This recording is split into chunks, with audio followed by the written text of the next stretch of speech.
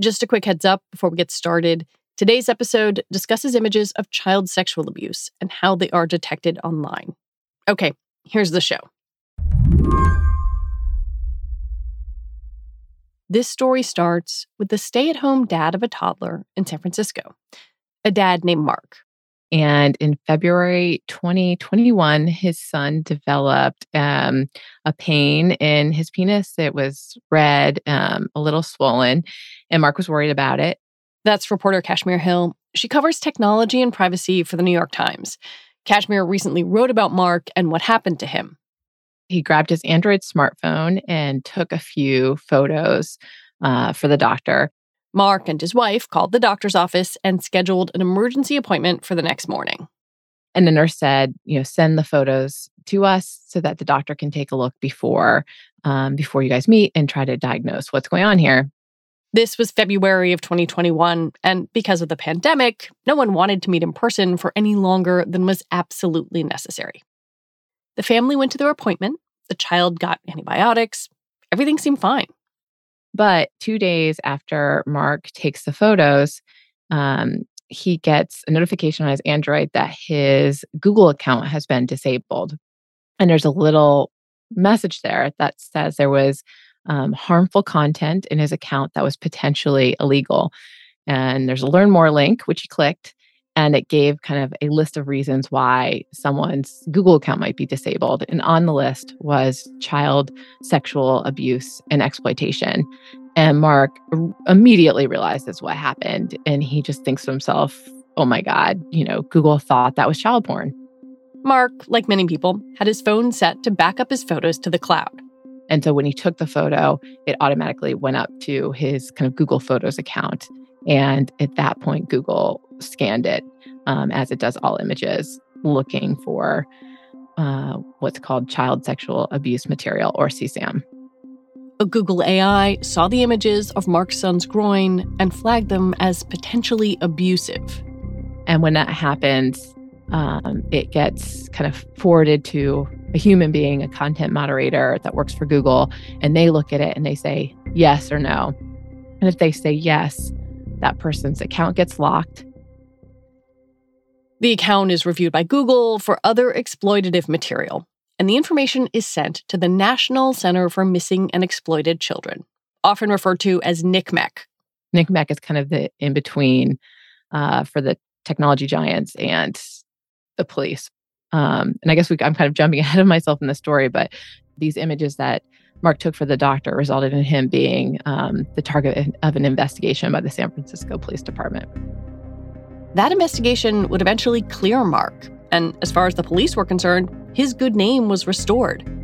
But for Google, that was not enough.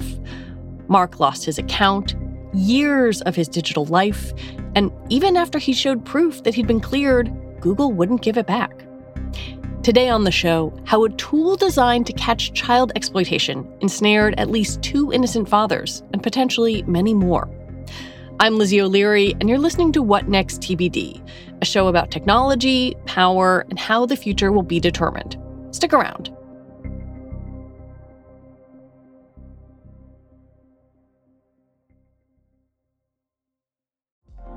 Apple Card is the perfect cashback rewards credit card. You earn up to 3% daily cash on every purchase every day. That's 3% on your favorite products at Apple, 2% on all other Apple Card with Apple Pay purchases, and 1% on anything you buy with your titanium Apple Card or virtual card number. Visit apple.co/card calculator to see how much you can earn. Apple Card issued by Goldman Sachs Bank, USA, Salt Lake City branch. Subject to credit approval. Terms apply. Many of the big tech companies use programs to search images on their services for child sexual abuse material, or CSAM. They don't store any abusive images themselves, but compare the digital signature of a user's pictures to that of known abusive content, usually images that abusers are known to have traded online. These digital signatures, called hashes, are collected by the National Center for Missing and Exploited Children, and Google and other companies access them in order to police their platforms. But in 2018, Kashmir says, Google started to do something different, developing an AI tool that could look for new predatory images. And so they gave it, images that were abusive and images that weren't, like maybe babies in a bathtub or kids running through the sprinkler. I don't know exactly what images they used, but they developed this tool that can look for new images. And so, I think we can assume it's looking for nude images of children. It's probably looking for nude images with children where they appear to be with adults. And so I don't know exactly what it's looking for, but it seems like it's pretty good in that it caught these images that I would say in a different context, these photos that Mark took could be CSAM. They could be abusive or exploitative images. In this context, it's a sick, a worried parent taking photos of their sick child. But you could imagine how this in a different context, if it was being exchanged in a different way with different intentions, could be CSAM. So I write a lot of stories about where AI gets something wrong. Here, I don't think it necessarily got it wrong. It just couldn't include the context in its decision making. When you look at the way Google filters this information and the way the AI responds, are you able to say it's successful? Obviously, the company says it's successful, but it's such an interesting question. Like, what is success in this context? So all we really have are the numbers. And so in 2021, the year that this happened, that Mark's images got detected, Google said that it found something like over 600,000 of these types of images, what's called CSAM, and that the company banned over 270,000 users. Wow. Who had, these images in their account. And, I've now found 2 false positives, but I have to assume that many of those are not false positives. In part because the allegations are so awful, Kashmir said it's nearly impossible to know how many of these so-called false positives might exist. I talked to one expert from the Electronic Frontier Foundation, an activist group, a digital liberties activist group. And he said, there could be tens or hundreds or thousands of these kinds of cases, and that people may be afraid to publicize them because it is such a horrific thing to be accused of. What happens to someone in this scenario? You mentioned that Mark's case was referred to law enforcement. What happened there? So Mark's images were detected by Google's AI.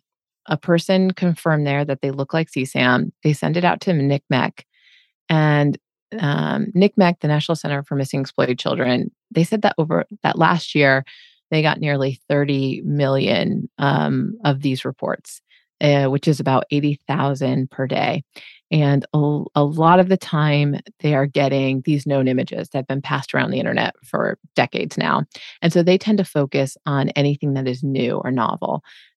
So they would focus on images like the ones that Mark took because they've never seen that before. That means that could be a new victim that could be saved.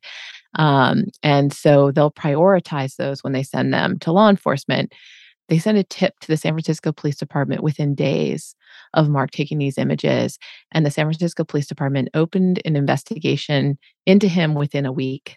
He didn't learn about it until December of 2021, many months later, when he got an envelope in the mail from the police saying, basically, you were investigated. We served search warrants on Google and on your internet service provider. They'd requested everything in his Google account. And he knew none of that as it was happening? No, there had been gag orders attached to the search warrants because you don't want to make somebody who's, actively abusing a child potentially aware of an investigation into them. And so he didn't find out about it until later. This letter from the department included the name and contact information for the investigator. And so he called him up and the investigator said, yeah, I looked into you, determined no crime was committed, and basically you're clear. He said, and so Mark said, but I still haven't gotten my Google account back. Like, can you go tell them that I'm innocent so I can get my account back? Because, he'd lost so much data. He, lost his email, lost his photos, videos, documents, even his phone number because he was a Google Fi user. Oh, wow. And the investigator said, I'm sorry, I can't help you with that. You're going to have to talk to Google. And what did he do? So he had already at this point appealed and tried to get his Google account back and been told no. But he was able to get an incident report from the police department that said, and I've seen this report says, no crime occurred here. And he sent that to Google and they still said, no, we're not reinstating your account. And a couple of months ago, he got a notice that his account was being permanently deleted. Mark is in his 40s and he'd been using various Google services for years. When he lost his account, the digital archive of his life was essentially vaporized. He lost kind of the first years of photos of his son. He lost, his email for over a decade. He lost contact information for, old colleagues, friends, everything that is kind of casually in your Gmail account, attachments on emails. Just a lot of data. Because I think a lot of us, has been told you should back everything up to the cloud because if you lose your phone, you lose everything. And so he kind of had trusted that everything he put into Google's cloud was going to be there when he wanted it. But overnight, it was just gone. One of the things I was so struck by in your story was not just the sort of onerous path that Mark had to go down to try to figure out what had happened, but also the very understandable shame around trying to explain this and, that anyone who heard about it or was saying it just sort of said like, no, we're not touching that. Sorry, forget it. And I was struck by the fact that he even just went by a first name with you. I just think this is kind of the most horrible thing you can be accused of. When someone hears that you've been accused of something, it just raises a little bit of doubt in their mind. Like, well, what if? Like, why would you be accused of that? There was Mark and there's another father I found in Texas where this exact same thing happened. I mean, these are two cases where people were investigated by law enforcement for photos that they took that they really just were thinking this is private to me. I'm not planning on sharing this with anybody besides a medical professional. It's kind of unfathomable. I mean, it is really telling about the world that we live in today. Just how easily your privacy can be breached, and just even this is an engineer. This is someone who's thought about how technology works, and still can be surprised by the degree to which these companies are just looking into our most private of spaces, because they own our most private of spaces. These photos that Mark had, that they sort of tripped this wire because they were backed up. Did he think of that as something that he was doing, or was that just like a natural step? I don't think he had considered that at all. Like, I think he, like a lot of people, just turned on backup so that if he loses his phone, he doesn't lose all these photos and videos. And I asked Google about this because one of this technologist at the Electronic Frontier Foundation said that he thought that kind of scanning was intrusive, that essentially this is a private family album that Google shouldn't be looking at. And Google said, they only scan when an affirmative action is taken, such as sending an image via Google Chat or sending it via Gmail. But they said they also consider backing up your photos to their cloud to be an affirmative action.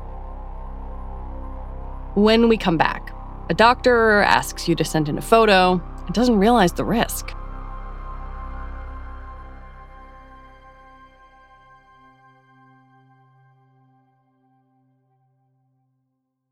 One of the places that I think this touches a very specific aspect of life now is where it butts up against telehealth. Obviously, telehealth has exploded in use during the pandemic, and it makes sense. But it didn't seem to me like doctors, at least, understood the weight of what they were asking for or the potential repercussions here. I reached out to the American Academy of Pediatrics because I wanted to ask them, have you heard of this before? And the spokesperson at the American Academy of pediatrics said, no, I've never heard of a situation like this before. Like, let me find an expert here who can talk to you. And so she put me in touch with a doctor who specializes in child abuse and sits on one of the Academy's councils on that topic. And she told me, parents should never take these photos. She said, you should never photograph your children's genitalia. And I was surprised by that advice. I mean, I get it. She said, you don't want your children to get used to anyone taking photographs like that of them. But I pushed back a bit because I said, we are in a pandemic. We're increasingly using telehealth. I mean, this is the kind of dream with doctors, is to be able to take photos of rashes or, some kind of injury and just send it to them so they can quickly diagnose it. And she said, okay, well, if you absolutely have to, take these photos, but make sure you're not backing them up to the cloud and delete them immediately. But that advice, which seems utterly logical when you think about it in this context, is something that a lot of parents and clinicians have never considered. And I asked her, do you think most physicians realize this? And she said, no, I don't think so. And ever since my story came out, I have been hearing from pediatricians, from pediatric surgeons specifically, that they had no idea that this was a risk and that they routinely ask parents to send photos. Specifically, pediatric surgeons, there's some surgery that they do that they want a photo afterwards because there's like a telltale bulge that will tell them if something has gone wrong. And just working on this story, there were so many parents who have told me, oh my gosh, like I had to take photos like that, after my son was circumcised and we were monitoring it to make sure it's healing okay. I mean, these are not extreme edge cases. This is kind of a somewhat normal part of parenting in the modern age. You know what I'm going to say next, right? I have you've taken a photo like this? My toddler, when he was younger, had a rash and it was weird. And it didn't seem quite like diaper rash. There was something strange about it. I photographed it and I put it on our, encrypted patient portal for our pediatrician to look at. He ended up having shingles. And wow. Yeah, and he was fine. But when I read your story, I realized I still had those photos on my iPhone and they were automatically backed up to the cloud. And it made me wonder, like, oh God, I did something purely to provide information to our doctor's office without thinking about the potential consequences. I just think this is so normal as a parent. And I think it's kind of just a problem more generally with kind of CSAM and childish sexual abuse material. I mean, your story is incredible. I mean, needing to take a photo like that, getting that kind of diagnosis. I mean, you're doing it to improve your child's health, right? Not to abuse them in any way, not to exploit them in any way. But this category of images is just so toxic that you can run afoul of it. And as a parent, we just don't think about our kids that way. How do the companies think about this stuff?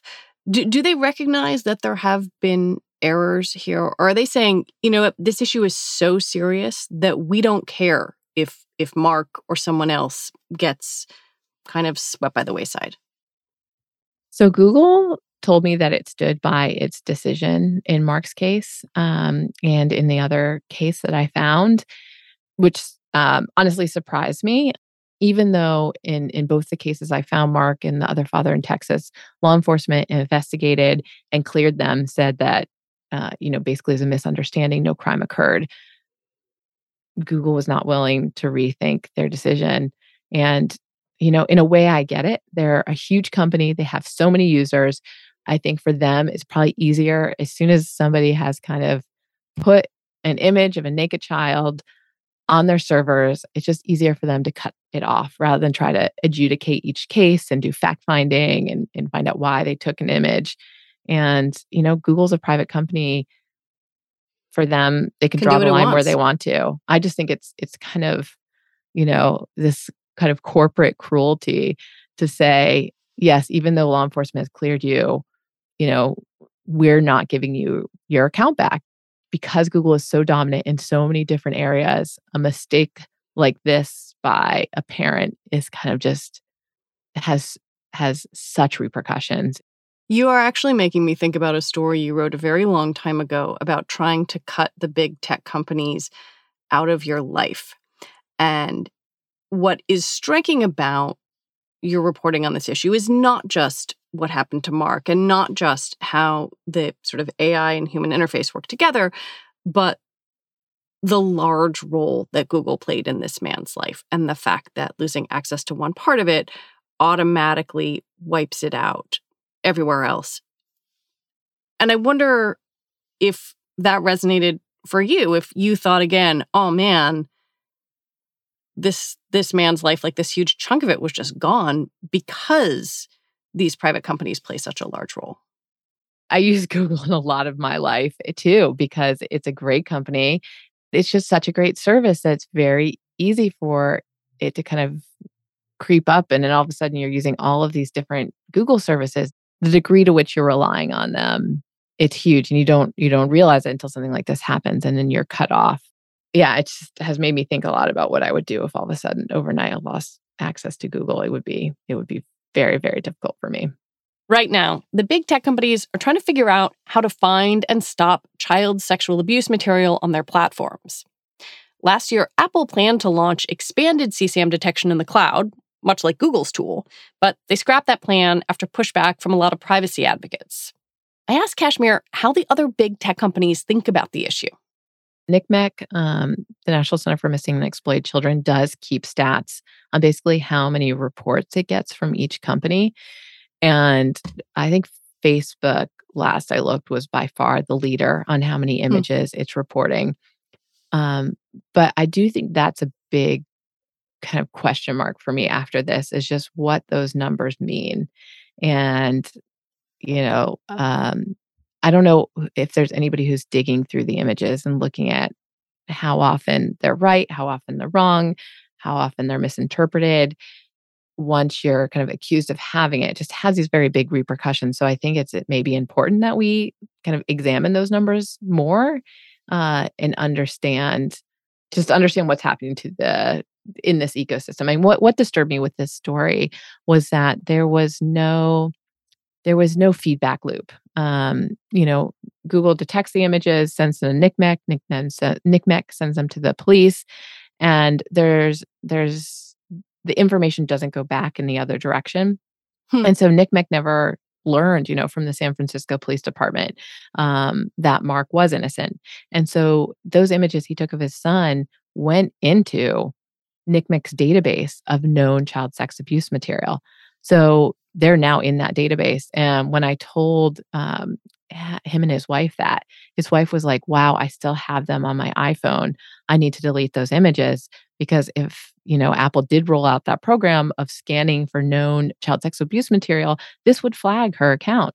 NCMEC said that they reported over 4,260 victims of child sexual abuse and exploitation to the police.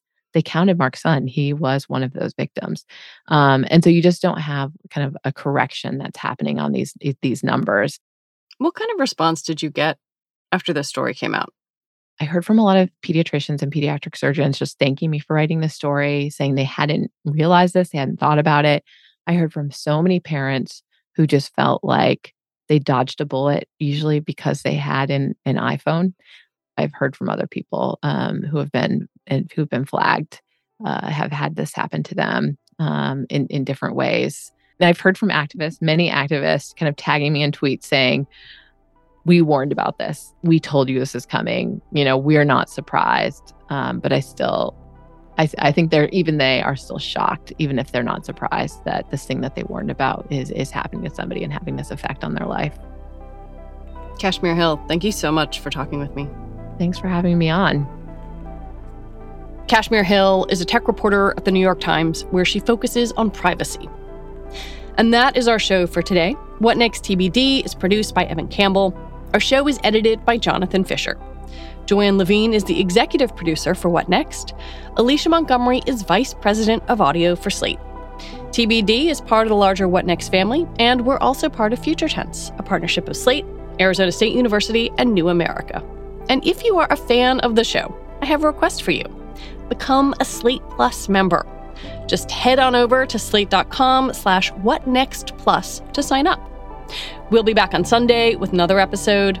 I'm Lizzie O'Leary. Thanks for listening.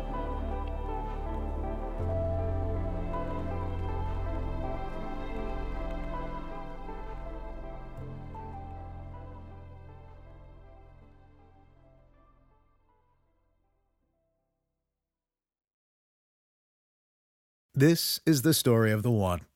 As a maintenance engineer, he hears things differently.